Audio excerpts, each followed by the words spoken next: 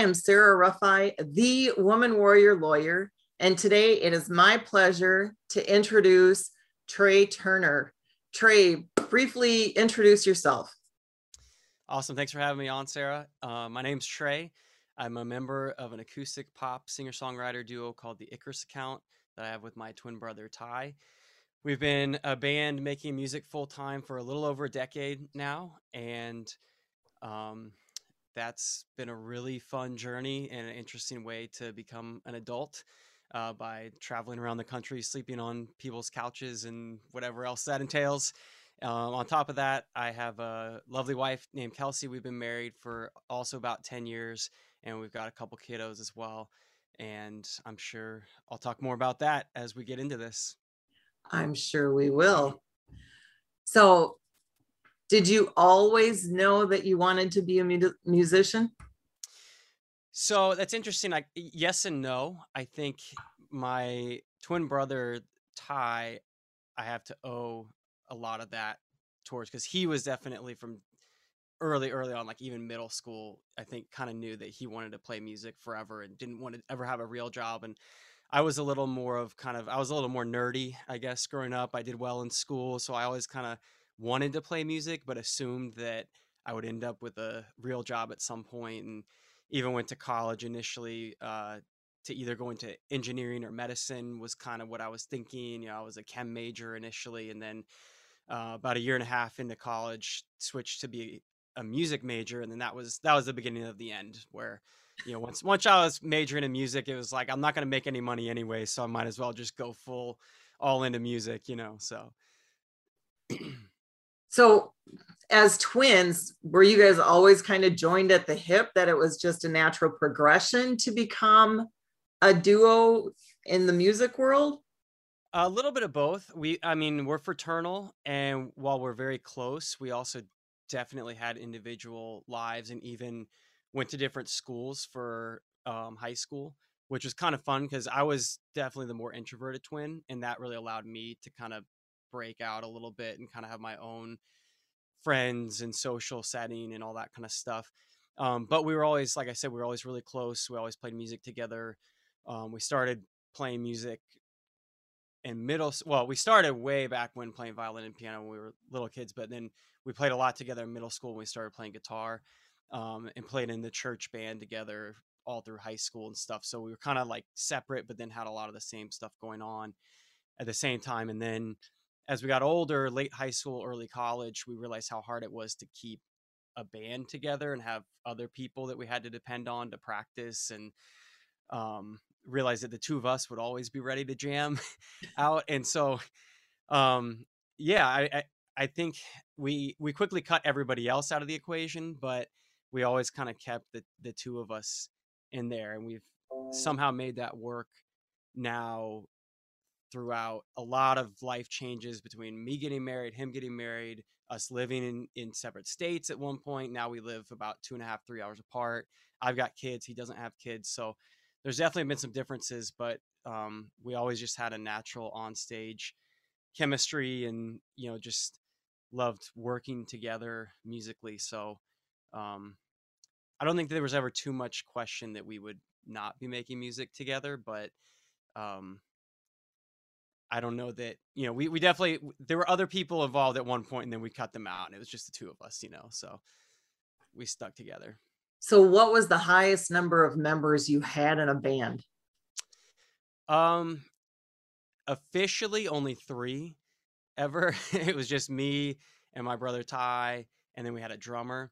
But throughout the course of a few different attempted jamming sessions and stuff, we would have, we had a keyboard player in there, and an extra bass player, and then Ty would play guitar instead of bass, and we kind of move things around. So we've done stuff with as many as like 5 or 6 members, but as an official band, we only ever had us and one other person. So, what were, for any aspiring musicians, including my son who hooked us up, Yes. what were some of the biggest challenges or the biggest learning experiences you had while you were trying to put a band together, and you had people coming and going, and realizing that it was you and Ty that were the constants. Sure. Yeah. So, I mean, I think it depends a little bit on where you're at in the process and in the development. Um, and so at the beginning, for us was in high school, it was more of just, hey, do we have somebody who either has a car or has a parent that's willing to drive them to, to practice with us, you know? And then as you get a little bit older and it starts to be more career oriented, there's a lot more complicated questions like, are we making enough money for everybody to be in the band? Does this person need to get paid? Do I need to get paid? Are we all working extra jobs? How is that all working out? Um, and then from the actual band decision making process to there's, is this a good fit musically? Are we all on the same page with what musical direction we're going in? How many shows we want to play? What type of shows we want to play? Are we willing to travel for shows? How much do we need to get paid to be willing to travel for shows? All that kind of stuff. So um, there's a lot of decision making that goes into it. I think the hardest part, I definitely, to me, it felt like in high school it was very hard to be like, oh, does this kid have a car to drive to practice with us? Like that felt like a difficult thing. That was not, it was way harder when we're 21-year-old college dropouts being like, hey, are we going to be able to pay rent next month? Like, is that, it's like, is this a good idea? They're like, are we going to have gas money to get to the next show? And we just booked an entire, nationwide tour. And like, we don't know if we're going to be able to pay to get to the next place. So those decisions are a little more serious, I think. It's all perspective, right? Right. Exactly. So, where did you guys grow up? Florida. We grew up in Fort Myers, Florida. And currently we both live in Florida now. I live in Melbourne on the east coast of Florida. And then he lives over in Sarasota, about an hour-ish north of Fort Myers. So we bounce around a bit here and there in between, but both ended up back in Florida. Okay. Now, you don't really get a whole lot farther on the spectrum than engineering or medicine and music. How did you make the ultimate decision that I'm just going for the starving artist from the promise of a big paycheck?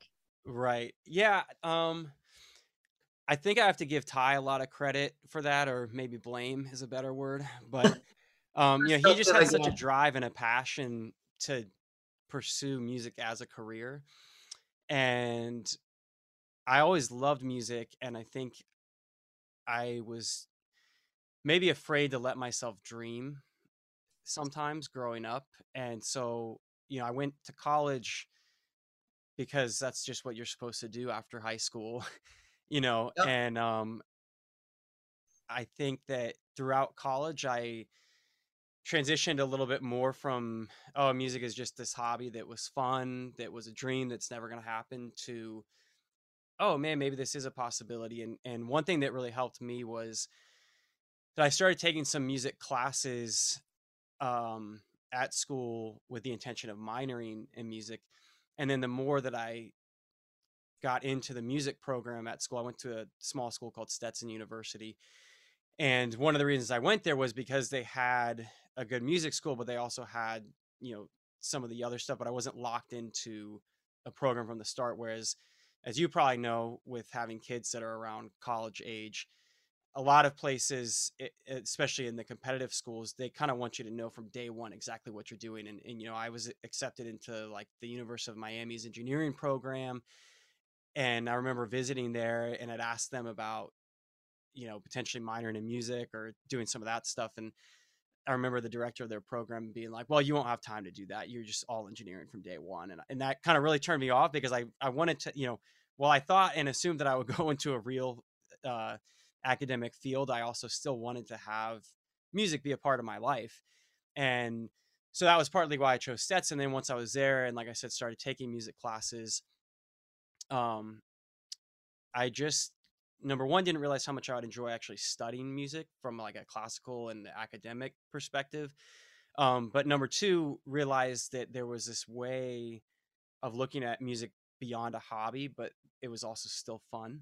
And I feel like I really learned a lot about being a professional within music from my guitar instructor at Stetson, and he really taught me a lot about what it meant to be a musician, but also be a professional, and just the way that you practice and the way that you take things seriously and the way that you set your daily schedule. And it's not just, oh, well, every now and then I pick up my guitar when I feel like playing, but it's like, no, you actually have scheduled practice time, and like, this is how you get better, and this is how you treat it like a career, to where you can actually make money off of it, and actually go somewhere with it. And so that kind of started opening my eyes to possibilities. And then studying music in college was a lot different than really the musical career that I wanted to pursue.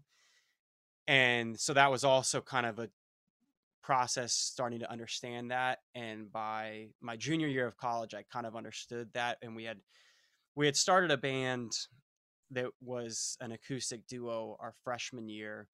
And then by junior year, we had gotten like one really decent quality, I would like to say good, but it was really just decent, quality record recorded. And we had started to gain a little bit of popularity online using some social media networking.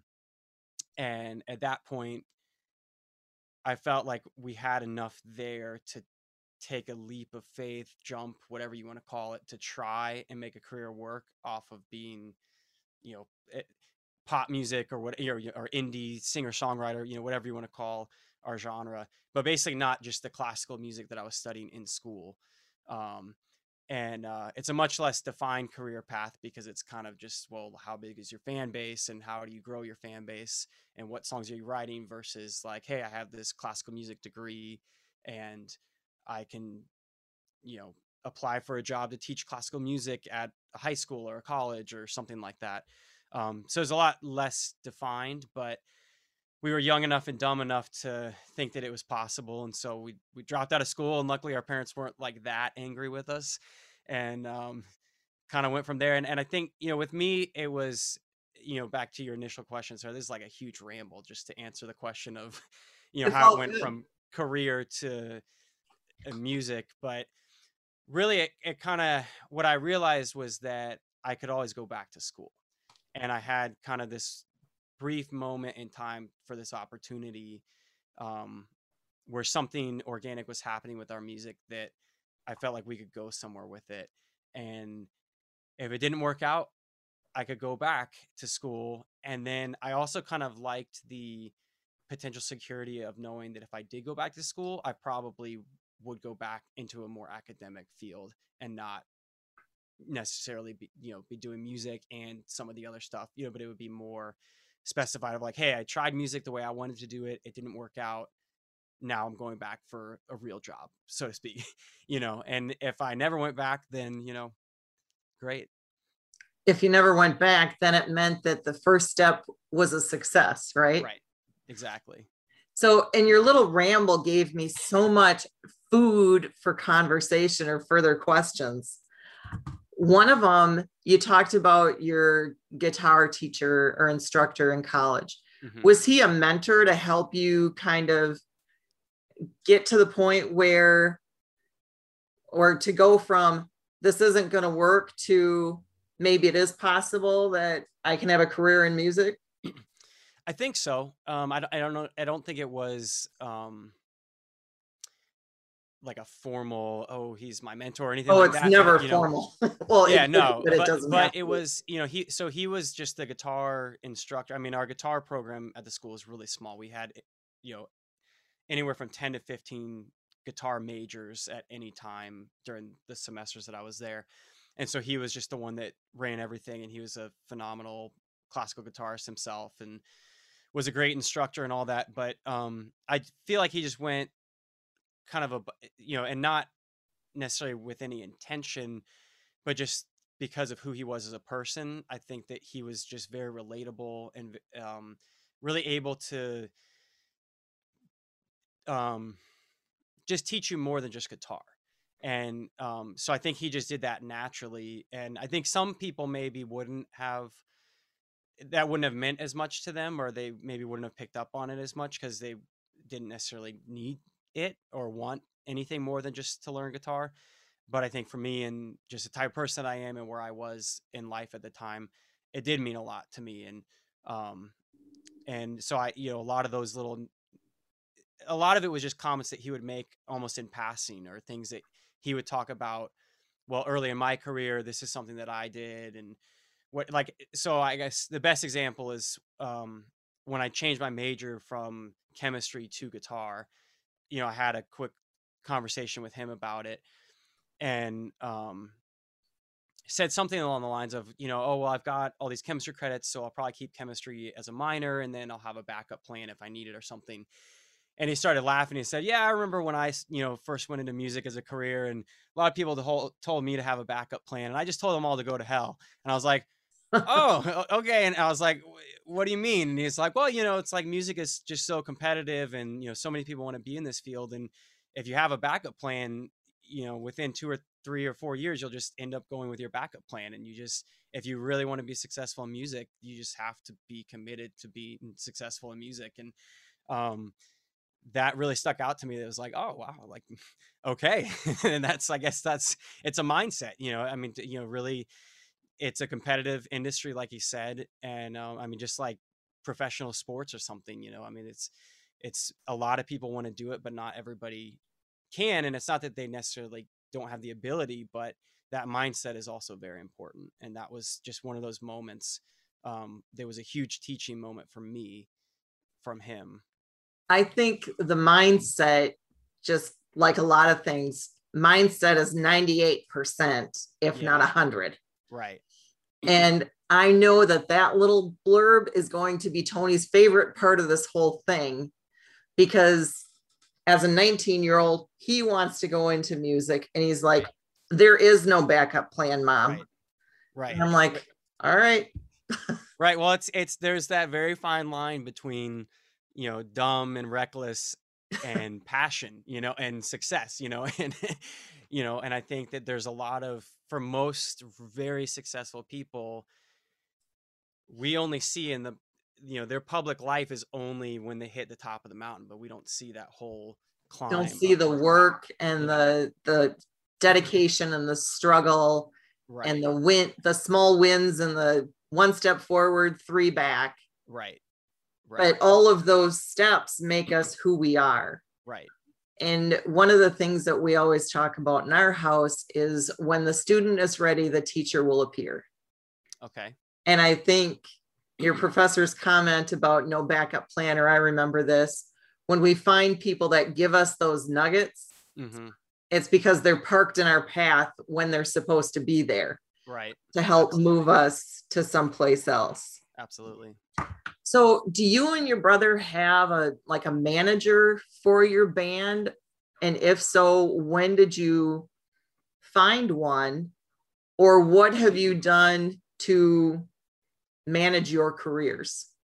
Yeah, great question. We don't have one currently.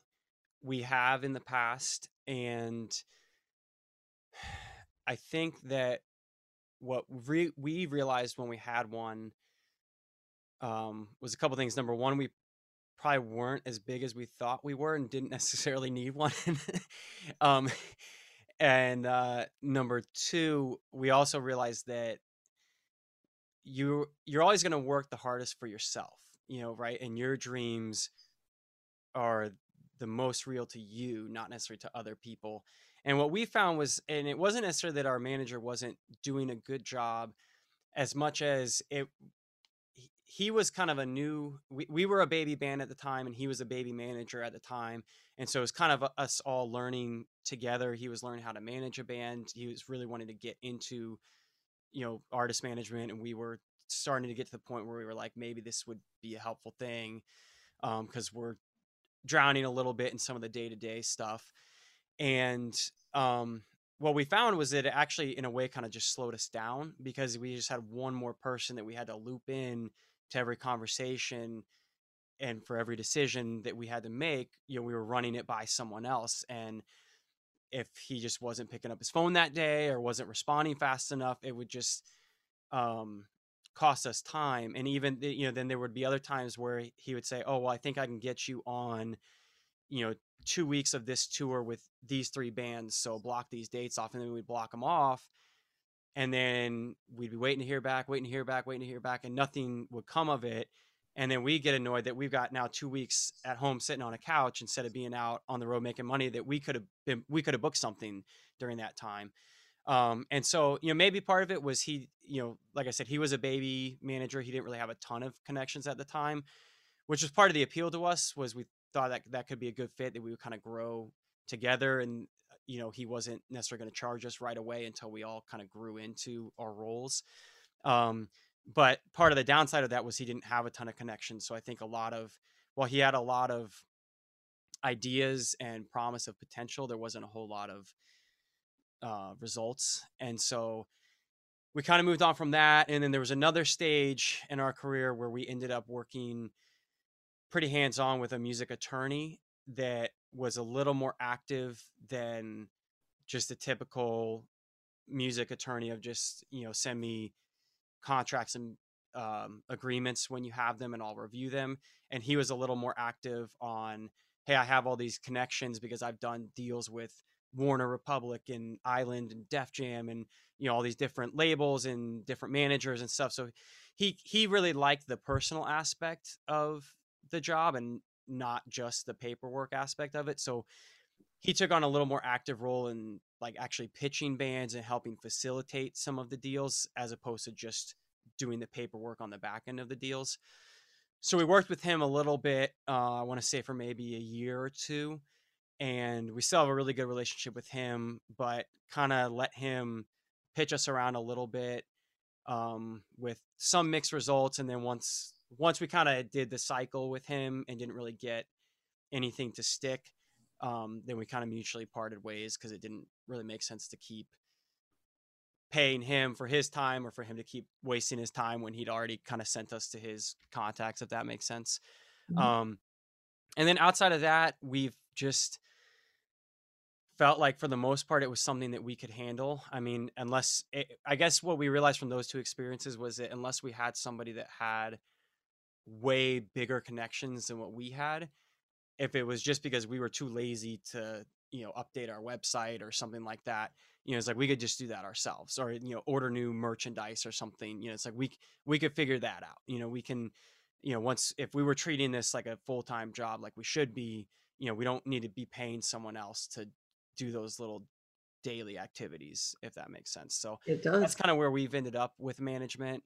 There are specific nuances of the music industry where we have a college booking agent, that specifically facilitates anything that we do in the college market.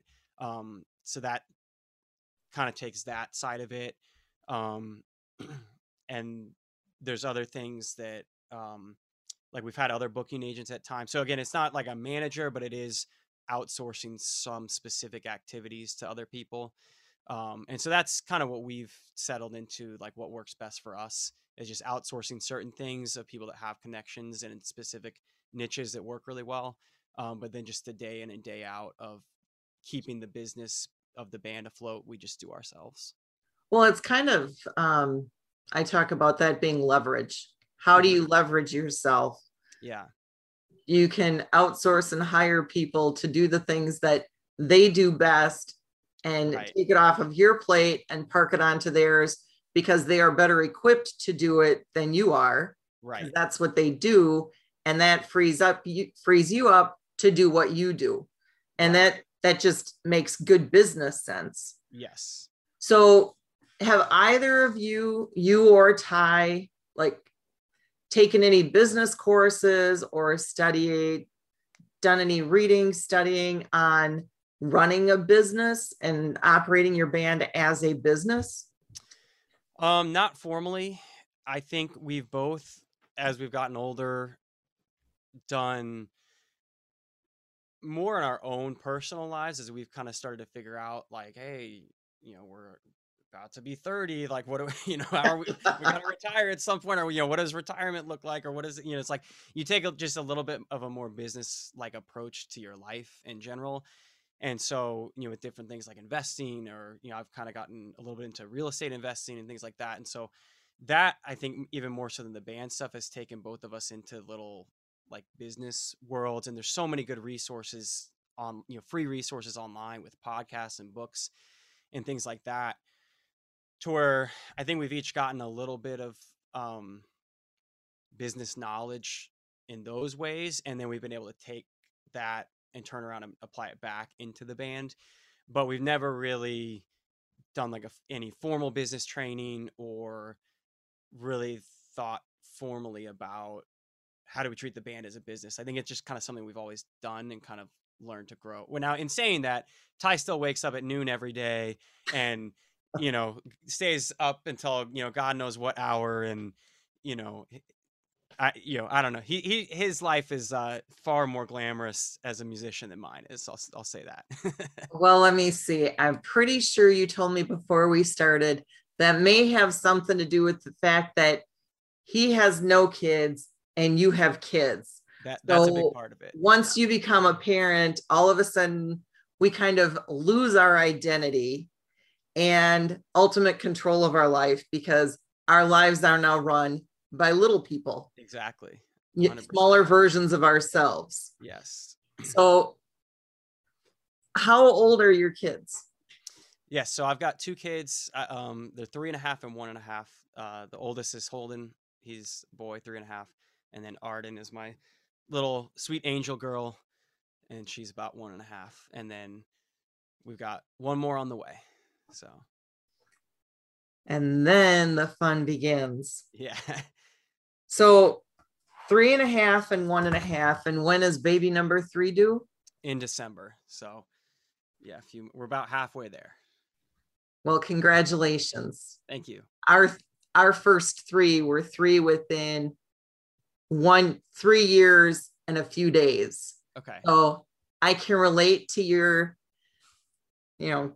ours were 18 months, and then 30 months. So yeah, it's a whole new world once you run out of enough hands to have one in each. Yeah. See, I don't like you telling me that, because I was of the mindset that going from 0 to 1 would be the hardest, and then 1 to 2 would be a little less hard, and then 2 to 3 would be a little less hard. But you're telling me 2 to 3 is like a whole nother challenge. 0 to 1 was the hardest. Okay.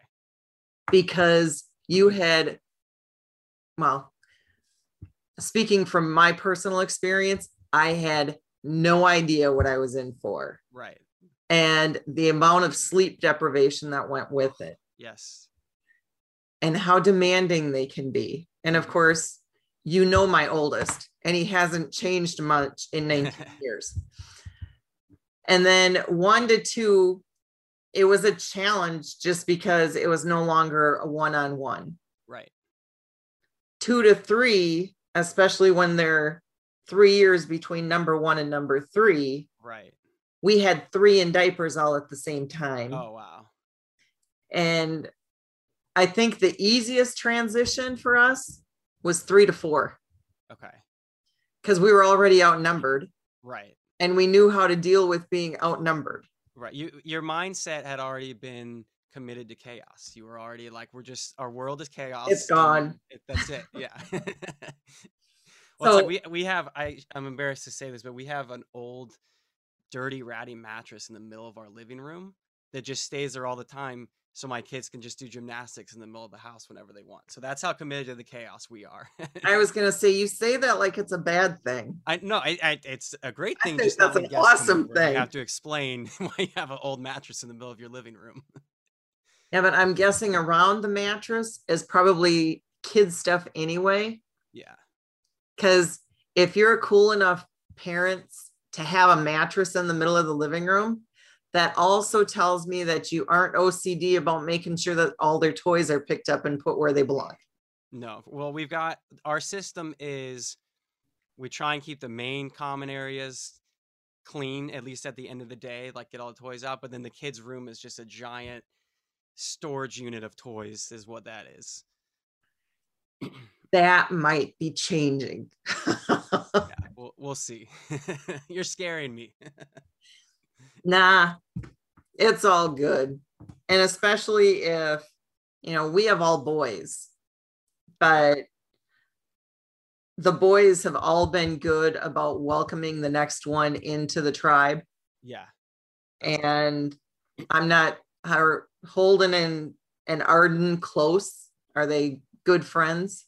They are, yeah, and luckily she is very tough because it took a little while for him to learn how to be gentle with the baby and with New, and he's definitely a little bit of a rough and tumble kid. But now she's kind of turned into that as well. But she keeps up with him really well, and now that she's 1.5 and can really run around with him and interact, it's now is where it's really fun because they'll go, he'll ask her, be like, "Do you want to come in my room with me?" And they'll play and all that stuff. And you don't have to be quite so afraid that he's gonna kill her or something, because she's not so little and fragile. Well, even when they're little and we think that they're fragile, they are way tougher than we ever give them Yes, credit for. that's true. And our third, he didn't have to do anything. He didn't have to learn how to crawl or walk or talk, because we would park him on the floor and the two older ones would come wherever he was. Right. Okay. And he would try to talk, and my husband and I would try to figure out what he was trying to say. Uh-huh.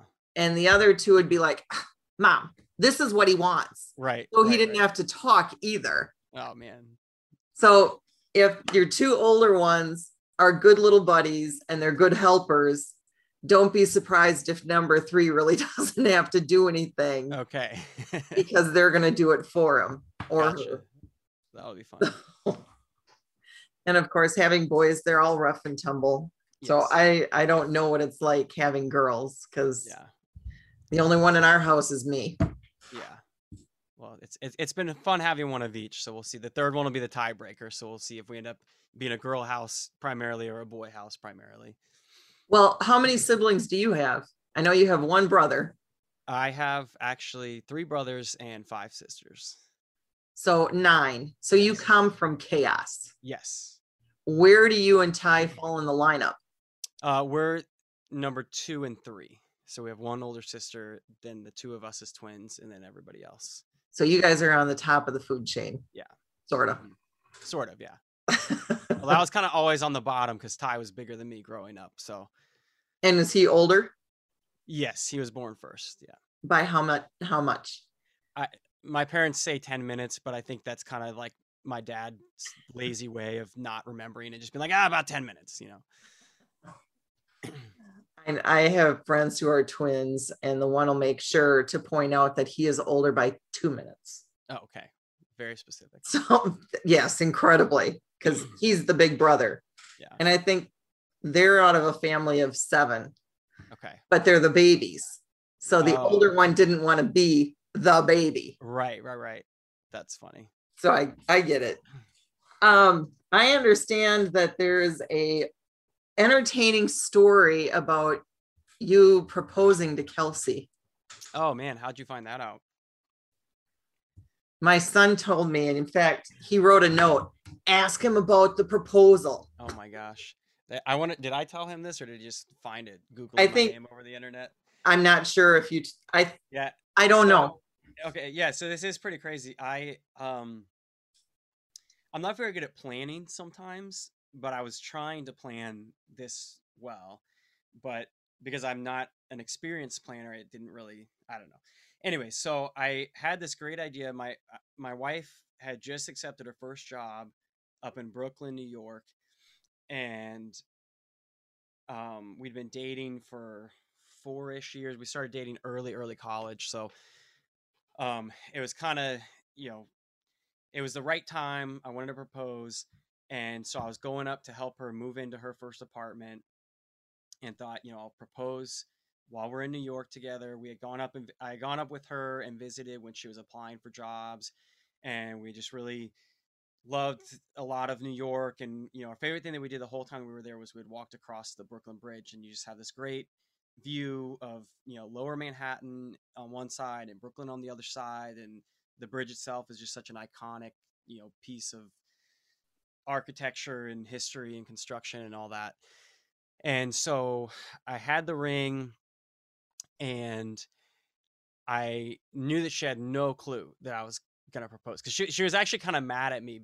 I know I could tell, she never told me this, but I could tell that she was mad at me that I hadn't proposed like before she moved, because she was like thinking, I think she was starting to feel a little insecure that she was moving and we weren't engaged, and like what was gonna happen and all that kind of stuff. But anyway, so I wanted it to be a surprise, so I had the ring, and of course they give it to you in this like giant jewelry box, the size of like a, you know, piece of toilet paper or something, like a roll of toilet paper. I mean, it's just gigantic.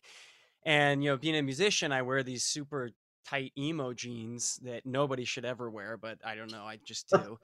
And so there was no way that I could put this ring box in my pockets without her seeing this giant lump in my pockets and asking questions, and I'm a terrible liar on top of that. And so I knew she'd get it out of me. So our plan was to walk to have dinner in Manhattan, and we were going to walk over the Brooklyn Bridge, because her apartment that she was getting was pretty close to the base of the Brooklyn Bridge on the Brooklyn side.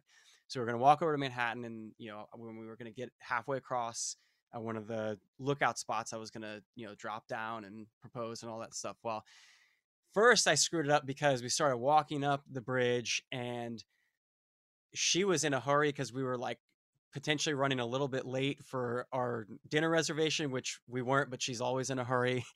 And then I was like super nervous, and I just remember I ended up like, there's basically two lookout spots at the Brooklyn Bridge, and I didn't realize that at the time. I thought there was only one. So I kind of missed the first one, because she was like, I kept on waiting for her to turn around and not be looking before I went and grabbed the ring. And then, but she never stopped kind of being closer. Like I couldn't let her, like, I kept on trying to get her to look at the scenery, and she wouldn't. He She was on kept a kind of dragging me mission. further. Yeah, she was on a mission. So then we got like halfway, a little bit further past that, and I was like, okay, well now, I'm gonna ruin the moment. So then I just, you know, pulled the old like, oh, I had to tie my shoe, like I'll catch up with you trick or something stupid like that. And then I started to get the ring out of my pocket, and it kind of got stuck as I was getting it out, and it just like flipped right out of my hand in my pocket. And on the walkway of the Brooklyn Bridge, it's not completely sealed. It's just wooden slats, like, a dock or something. And so there's plenty of room for a little ring to just go right through. So of course that's what happened. It just goes ting, ting, ting, boom, and just fell right through the walkway, and so I'm just like mortified. She turns around, she heard something, and so she turns around to see me like on all fours, staring at the bottom of the walkway, and asks me, did you drop something? What happened? And I'm like, ghost, she said my face was ghost white. And I think I had some clever pickup line of like, I just dropped our engagement ring off the Brooklyn Bridge, will you marry me, or something. And she thought I was joking, and then it was like, the more she thought about the look on my face, realized that I definitely wasn't joking. And then then we had this like awful moment of, are we excited, should we be celebrating, are we just like devastated, are we actually engaged, are we not engaged? Like, did I actually ask the question, are you saying yes? And it was really confusing. And then we started you know just kind of going into panic mode. And then, long story short, I know I've already made it long, but what ended up happening is they were doing a big, massive construction project on the bridge. And so they had a bunch of shielding underneath the bridge, luckily, right at the place that I had stopped to try and pull off this proposal. And so the ring had landed on one of these construction platforms, which we didn't know if that was the case or not. And we had no idea how to potentially get down there to look, but we basically spent the next 48 hours calling, emailing any number or anything that we could find online. First, I think we spent that entire night, I think we were out till like midnight trying to find somebody. Of course, there were no construction workers actually working at the time. Of So course. we were walking up, pacing up and down the bridge for 5 hours trying to find somebody that could potentially, go look for us or whatever. And then finally gave up that night, ended up making a bunch of phone calls, emails, everything else. And I think that ultimately I ended up emailing like information at brooklynbridgeconstruction.gov or something like that, and got a response literally within an hour of sending an email to that address that was like, oh, hey, I can't even remember the woman's name now, but she was basically the exactly the person that we need to get a hold of somehow. It was like, oh, I'll send somebody to look down there tomorrow. And within, I think I had then, sorry, I'm all over the place now. It's probably been it's been 11, 12 years since this happened, and now it's probably been 8 years since I've had to tell this Oh, story because it's sorry. just no, it's okay. It's like my worst nightmare, but um Yeah, but it's also a huge miracle, I believe. yeah, it is. So anyways, they ended up finding the ring, and I had gone, at this point we were doing a recording project in Indiana, so I had then, as a total just awful move, screwed up our engagement, then left the next day to go to Indiana to record. And then, my poor now fiance was,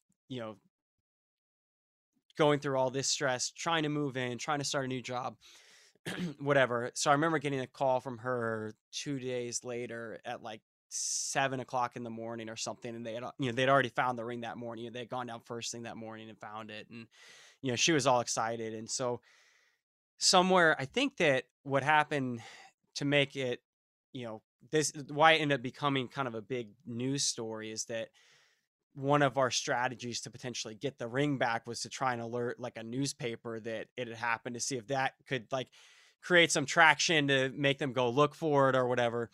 And so I think it had been my mom or something had emailed one of the local Brooklyn papers, like the Brooklyn Post or something. And so they had then once the ring was found, then they definitely wanted to do a story on it. And then it started getting picked up. And then the Brooklyn Bridge construction project put their media person on it because they're like, oh, this is great press for the construction. Everyone's always complaining about the noise and the racket and the construction. And like, this is great press that like our construction project just saved this poor idiot's ring, and, and then my brother, oh, this is another thing I forgot about, up to that point, my brother and I basically didn't pay ourselves out of the band because it was just the two of us. And so we basically just shared the band bank account. And if one of us needed money, we just said like, hey, I need money for this. And, so the other one would also take the same amount of money out. And, it was like, that was how we kept it fair. And so the way that I paid for the ring was I just took the money out of the band bank account, which was like almost everything that we had at the time. And, Oops. yeah. And I basically told my brother, Ty, when you get married, like we'll pay, we'll give you the same amount of money for a ring. And so, I had to call him that night and be like, hey, that the money, every penny that we have, that I drained out of the band bank account is gone now, cause I just dropped it off. It's in the river. Yeah. And anyway, so he was excited that they found it. And so what ended up happening is I ended up flying back to New York because the CBS early show had picked it up to do a segment on it. So they wanted my fiance and I to come on and meet with the construction worker that found it and like have this little reunion meeting and talk about it all and whatever. So it was like this whirlwind of 4 or 5 days when I was supposed to just be recording an album in Indiana. And instead I was, flying in and out of New York and, crying and laughing and everything. I don't know. It was a mess, but, one of the best and worst days of my life, I guess. All right. So let's kind of talk about how that may have helped your career. That's a lot of publicity, being on, one of the main network morning shows. And you guys already had your band. Yes. You were recording an album. Were you recording your first album or? No, it was our third at the time. So a little publicity on a morning show, even if it was based upon you wearing super tight jeans and your engagement ring kind of flinging out of them as you were trying to get it and be cool. How did that help your band? Unfortunately, not really much. Yeah, I tried to, I was trying to toe that line of like, hey, give me a shout out, but also just, doing as I was told kind of thing. So I should have, in hindsight, I kind of choked up in the moment. I should have said the band name or something while we were on air, at the time. I don't think I ended up saying a whole lot. I just kind of sat there, and I think they mostly talked to my wife and the construction worker, because those were the two perspectives they were more interested in, I guess. And I was just kind of the dude that messed up on the side. But I don't know. Yeah, I think I don't think it really added much. I mean, I'm sure that I know that the next year or so when we went on tour, I think that we had a lot of fans that came up and were like, "Oh, we saw, my mom loves your guys' music now because, I made her watch you guys on TV, or like she saw you on the TV and I told her that I knew your band and whatever." But I don't think that we necessarily had a ton of new fans come out of it, so to speak, if that makes sense. But Sure. yeah, I kind of So screwed that up, I guess. it's one of those, no matter what you do, you can walk away and say, I wish I would have said this. Why Sure. didn't I say that? I think that whole weekend is full of regret for me, which is why the story is really fun for everyone else, and with me, it just everything that happened. I kind of, other than the fact that I ended up engaged to my wife, everything else was regretful. Oh, I don't know. I think there are other ways to look at it. First Sure, off, probably. it's a great story.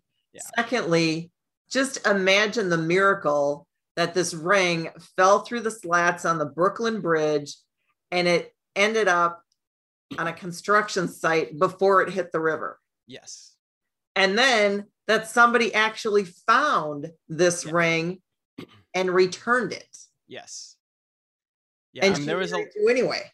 yeah, it was definitely a miracle, and we would never look past that. And even when one of the cool moments when we talked to the construction worker that found it was he told us how easy it was to find. He was like, it was sitting up almost like it was just like presenting Waiting. itself, waiting. So it really felt like a meant to be type of situation in a lot of ways, which is neat to experience.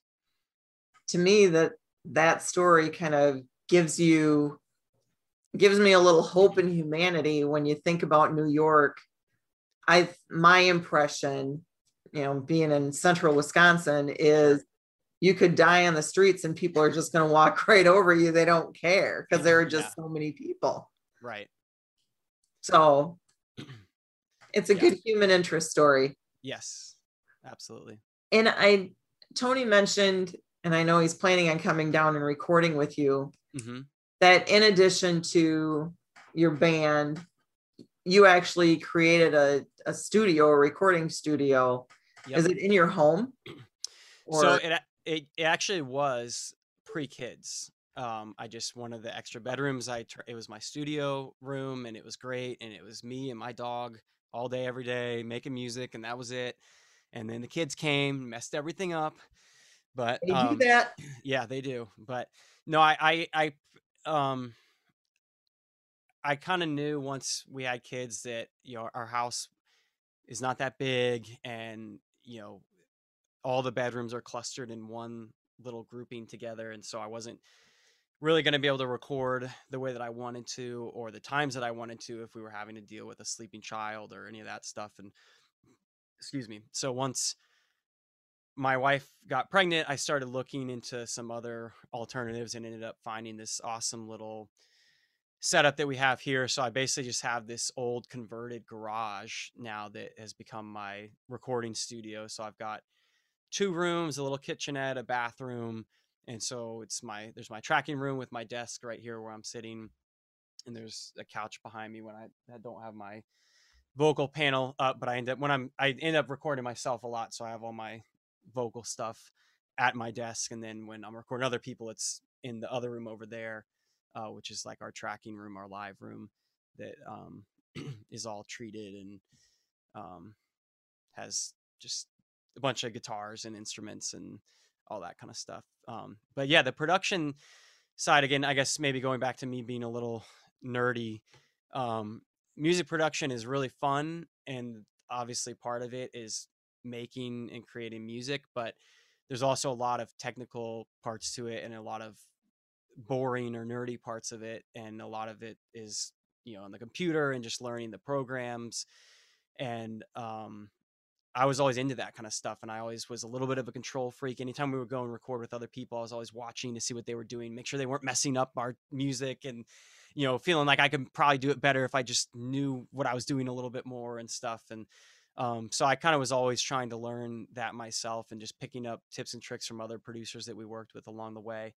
To where I think in 2014 we released an EP, which was our first one that I recorded and produced fully myself. So I played every instrument, et cetera, et cetera. And I actually mixed and mastered that one myself, and then kind of figured out through that process that that was one of my weaknesses, was that I was definitely better at the front end production side, whereas the mixing and mastering part was definitely something that I could outsource um, to people that were a little bit better, because that's kind of a different, it kind of gets into a different world. That's even more technical, I'd say, than the production side of things. And um, I can go a lot more in detail on that if you want, but I'll leave it there for now. All right. You said you recorded, you played all of the instruments. How many instruments do you play?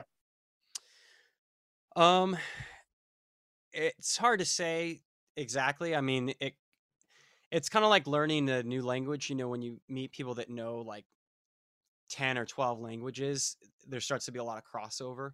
Mhm. And so they might not know German, but there's so much crossover between French and Spanish and Latin, or whatever else that they could like kind of get by in German or pick it up really quickly.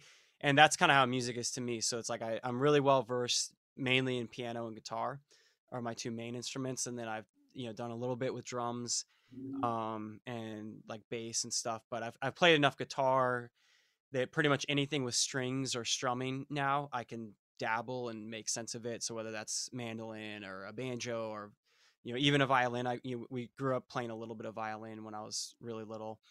So I can do that. And now the nice thing with music technology and recording is any instrument that you can think of, they make a software instrument for it. So you can basically play it on a keyboard and then it comes out as whatever instrument you want it to be. And so I've gotten really good at that. I can play a lot of different instruments just on my little MIDI keyboard. So yeah, that not a specific answer, but that's kind of how it is. That's okay. I have a music background too, and like woodwinds, as long as you know the fingering, Right. you can play any instrument. Right. So I played Yep. the flute, the bassoon, the alto, and the tenor sax. Yes, And I could exactly. also play the oboe and the clarinet because they all had the same fingering. It was just a matter of the embouchure for whatever Yes. reed you were working with. Right. Exactly. Yeah. So yeah, the skill set transfers over.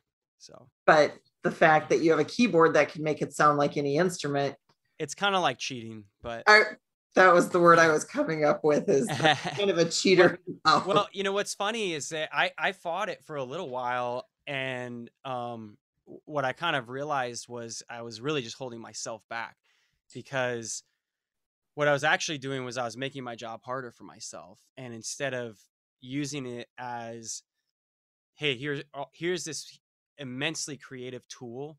I was kind of stuck on this idea of, oh, it's not real music, or I'm not playing a real instrument, instead of looking at it as just a tool for creativity. And um there's so many sounds now in music where they sound awesome, and they're not even necessarily, you can barely even tell what instrument they're, it's like all the lines have been blurred.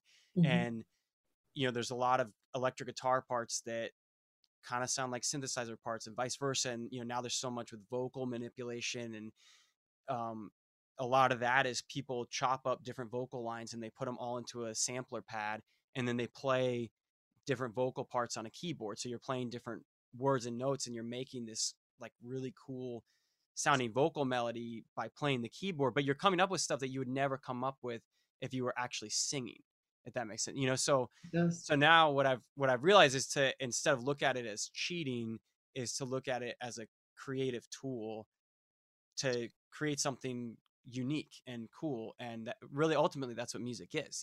At some level, back in human history, you know they thought the same thing about guitars and plucking guitars versus having a bowed string instrument. And I remember learning this when I was studying classical music, is that now it's formally taught that you play classical guitar with long fingernails. Well, at one point in time, before people started doing that, it was like, um people would complain if you had a tone like a fingernail tone, because they was like clicky or, but what they eventually realized was that, they made some tweaks to the instrument to where you could still get a nice warm tone out of it. And if you polished them up and smooth them out the right way, you could get a really warm tone, but you had a lot more power and a lot more brightness and a lot more clarity to the notes if you were playing with your nails versus just the flesh of your finger, so to speak. And so they realized you had two different ways of creating different tones on the guitar. So it actually became a much more expressive instrument, as opposed to, cheating by, oh, you're getting extra power by using your fingernails or whatever, and so I don't know. I mean, we've always, music is always evolving, just like so many other things in life. And if you're, in some ways, yes, it's nice to look back and, stay committed to some of the roots, and, you definitely don't want to like pretend like musical theory doesn't exist or something like that. But at the same point in time, if you're way too committed to that and you're never evolving and progressing with it, then you're kind of just getting left behind. That's very interesting. But it's all about perspective. Yes. And it's all about how you look at things. And I love your analogy, like with the nails for the guitar. And it takes me back to when I was in high school, and my piano teacher, her nails were so short because she was a concert pianist. Yes. And you don't want any clicking. Yes. And I would sit at the piano, and there were days where she made me file my nails at the beginning of my lesson because they were too long. Yep. But it really does change the tone and the feel, just in how you're doing something. Yep. And nothing would change if nobody challenged the boundaries. Exactly. So I think about, I went from cheating to this just allows me to be more creative. Right. And once you open that door, and then you talked about there are sounds where you can't tell what instrument it is because it's like a number of instruments pulled together to make an entirely new and different sound. Right. That adds all of the pluses from them into one. Yeah.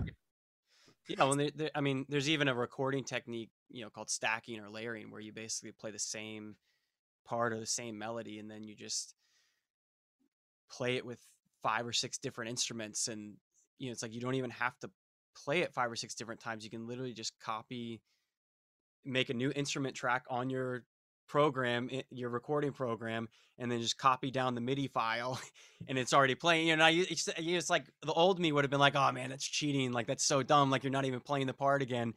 But the reality is like, no, I just worked way faster and now like you only have so much creative energy. That's another thing that I've learned. And so the more efficient that you can be, the more you allow, the more you save your creative energy, and then you can use that on something bigger or something. Absolutely.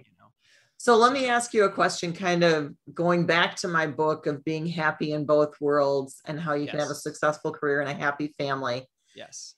As a professional musician who would be out touring and recording, once Holden made the scene and then Arden made the scene, how did you and your wife, and then even you and your brother, because you and your brother are the band, you and your wife are the home team.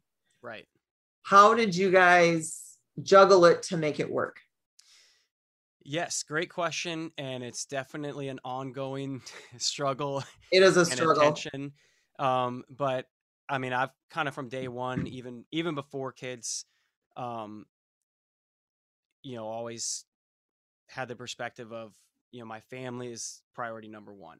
And, music is a passion and a career, but, no matter what career I went into, that would have been my perspective. And that was just a choice that I made very early on in life of that's how I wanted my life to go.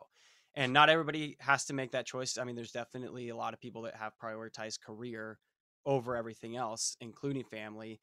And a lot of them are very successful in their career, but they've sacrificed probably family relationships and some other things along the way. Now that might make them happy and that's fine, but that wasn't the way that I wanted to do it. So, even when I got married, we scaled back on some of the amount of the volume of touring that we were doing.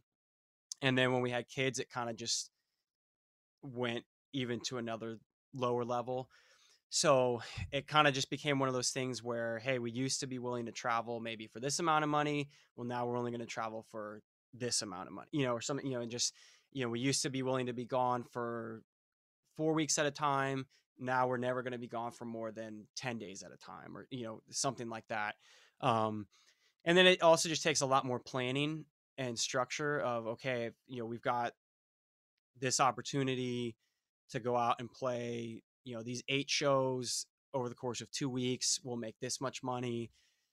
Obviously my brother's like, yeah, take it, but it's like, I've got to sit down, with my wife and say like, hey, this is how much we're going to make, what's our childcare situation look like, let's organize that, and she works too. And that's partly to, her career is important to her, and she's made certain sacrifices there too. Like she went from working full time to now she works part time, with now that we have kids, and so that helps kind of balance out to allow me to still get time to do my stuff that I'm trying to do. And so really it's just a balancing act, juggling act, whatever you want to call it, but it's just constant communication and constant working through the tension of, here's the opportunity, here's how much money we can make, and then here's how long we'll be gone, here's the amount of time, stress, everything else it'll put on the family side of things.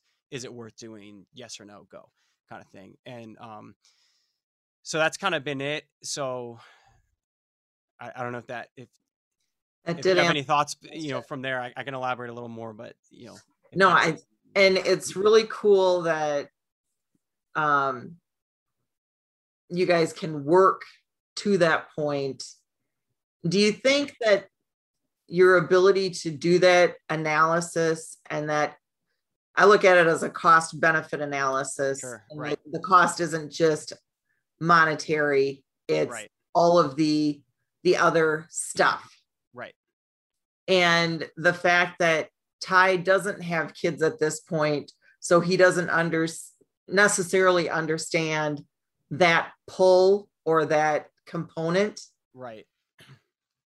Do you ever sit back and think how fortunate you are that you're basically in business in the Icarus account with your brother, and not just a brother, but your twin brother, that you're kind of like this?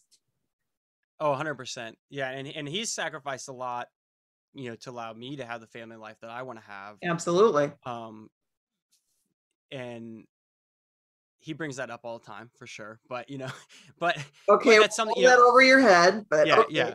But but the nice thing is, I think I've been pretty upfront about the way that I wanted my family life to go. And we've also tried to, we understand there's push and pull on both sides. And we've tried to navigate that as cleanly as possible. And sometimes, he does get mad at me because there's some shows that he wants to take that we don't end up taking, whatever, we deal with that when that happens. And then I try and do my best to, when I know that it's something that, hey, this is a really good opportunity, either publicity wise or career wise or financial or whatever, making sure that my wife knows like, hey, this is one that we really need to find a way to make it work. So it goes both ways there. As we've gotten further down this path, especially with kids, I mean, that's been a little more recent, in the last 3.5 years. I've started being a little more upfront with some of our clients or buyers or venues, whatever you want to call it, where I'll let them know if I know that's going to be a hard date for me to do because of family stuff. I'll kind of let them know early on, like, hey, there's a potential that I can't do this. Would you be interested in having Ty come play solo, or Ty we've got a couple other music friends that could, maybe one of them could come with Ty and do, they would still, so it'd still feel like an acoustic duo. It just wouldn't be me and Ty. It would be Ty and someone else. But, he's still playing Icarus Count songs, et cetera, et cetera. And then ironically, we've actually had a couple times where I've done that and gone and played a show without Ty when he was on his honeymoon and some other stuff. So, we've learned to navigate that a little bit. And part of that is just communicating really well with our clients, and making sure that they would be on board with that. And moving forward, I think we're both gonna potentially release some solo music projects that would then help to open those avenues up as well, to where, because that's what we're realizing, is that as we come into adulthood, we're both going to have family situations that pull us in a lot of different directions, and it's way more complicated than just I'm married, you're married, but we're still brothers, we're still in a band together. It gets a lot more complicated. And so to kind of allow us to each have the commitment level to the acres count that we have, but then also allow each of us avenues individually to be able to still pursue musical endeavors without the other one, I think is going to be a key moving forward, just so that we don't have that bitterness building up that, like, well, you didn't let me do this show, and like I didn't make this money because you didn't want to go because of your kids or whatever. And that allows us to also, like for Ty to have a healthier relationship as an uncle, with my kids, because he's not mad at my kids for like ruining his career or something like that. And Sounds like you guys are doing a great job of communicating, but also balancing expectations. Trying. I think it's easier. It sounds better talking about it now than I think it's always executed in person. Hindsight is great perspective. Yes, but this is how we attempt to do it. I don't know if this is always how we executed the plan, but so I know that you have another commitment. Yes. And it's been wonderful chatting with you. I have one final question for you. Okay.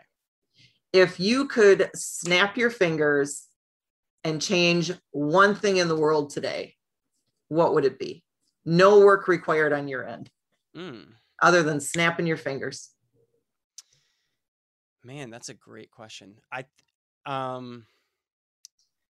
Without thinking about it too much, whatever came to your gut first. Yeah. Well, so the one, for me, it would be clean water. And I think I've tried to, one of the things that's always been important to me in life is giving, and giving back. And, just growing up in America in general, is even if you're a poor person in America, you're pretty wealthy by the rest of the world's standards. And I remember learning that, several different times growing up, from, different, as, my parents or myself did different trips to other countries and things like that. And as I kind of researched that a little bit more, and just the health standards that we have here and the wealth standards that we have here, one of the things that I learned is that there's still so many people in the world that don't have access to clean drinking water.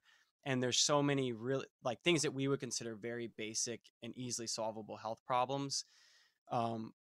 Other people in the world have those problems simply because they don't have access to clean drinking water. So my wife and I don't think I've ever talked about this publicly, but one thing that we do in our personal life is, we try to give a certain amount of money every month of what we make. And we specifically give that to an organization called Charity Water. And it started because I read a book. It's called Thirst, I believe. It's been a couple of years since I've read it, so I may have been wrong on the title. I think it's called Thirst. And the guy that started Charity Water wrote the book, and it was just amazing. And I'd already known about the clean water problem before that, but just hearing it from his perspective and getting some more of the numbers, and then his story itself was just super cool. The way that he transitioned from basically being like a nightclub party planner to then starting like the biggest charity organization in the world. And they have, the reason why we donate to them is because they have a really, what's the word I'm looking for? A really transparent giving setup, to where they basically have one set of like donators that help to run the company. So like all the money that it takes to actually run, like staff salaries and all that kind of stuff, is from one set of donors, where they know that like, hey, this is what I'm paying for, is for this company to be run. And then anyone that actually donates to Charity Water, 100% of that money goes to charity and to building wells. That's impressive. Right. Which is really impressive, because a lot of charities, it's like, when you actually look up the numbers, it's like 50% it's not a of charity. the money given is what's actually going to the charity, And so that was something to me that was like really, like I'd wanted to give for a long time, but I was always nervous about it, because I was like, well, what if I'm just giving to this for this person to you hear all these stories about, these mega church pastors that have these like $20 million compound houses, and yep. all that stuff. And I'm like, I don't want to give to that. It's like I want to give to people that need it. And so I was really impressed by that, and just really, that was comforting to me to know that, like, hey, if I'm giving any money that I'm giving to this is going to clean water projects throughout the world. But it's a problem that we don't really have in America, but it's a major world problem. And that is what I would change if I could change something. That's awesome. Give everyone clean water. Well, Trey. If I had $1 for every time that had happened in my life. Well, you know what? And I do it to my kids all the time, and they don't even start with the same letter. So I certainly appreciate your time. And where could people find you if they want to find you? Yeah. So for the band, you can just go to theicarusaccount.com. If you're a streaming music person, Apple Music or Spotify, you can just look up the Icarus account. So that's THE space new word Icarus, ICARUS, and then another new word account, ACCOUNT. You can follow me on Instagram. It's at Trey Turner Band. That's TREYTURNERBAND, like a rock band. Unfortunately, that'll soon be changing. Actually, it'll soon be Trevor Madison Music. My solo project is going to be based around my full name with my middle name. It'll be Trevor Madison. So I don't know how quickly you release these podcasts, but I'll actually be announcing that in the next month probably. So at Trevor Madison Music will be the new social media handle that I'm using on Instagram and all that stuff, and you'll be able to find me there. So this will probably be out before you do that, or it depends on how quickly Tony gets it turned around. Okay, sounds good. So I'm Sarah Ruffey. If you enjoyed what you heard today, click subscribe or check out You and Your Life, and have a great life and live it on your terms. Thank you. Thanks for listening. Thanks, Trey. Yep. Thanks, Sarah.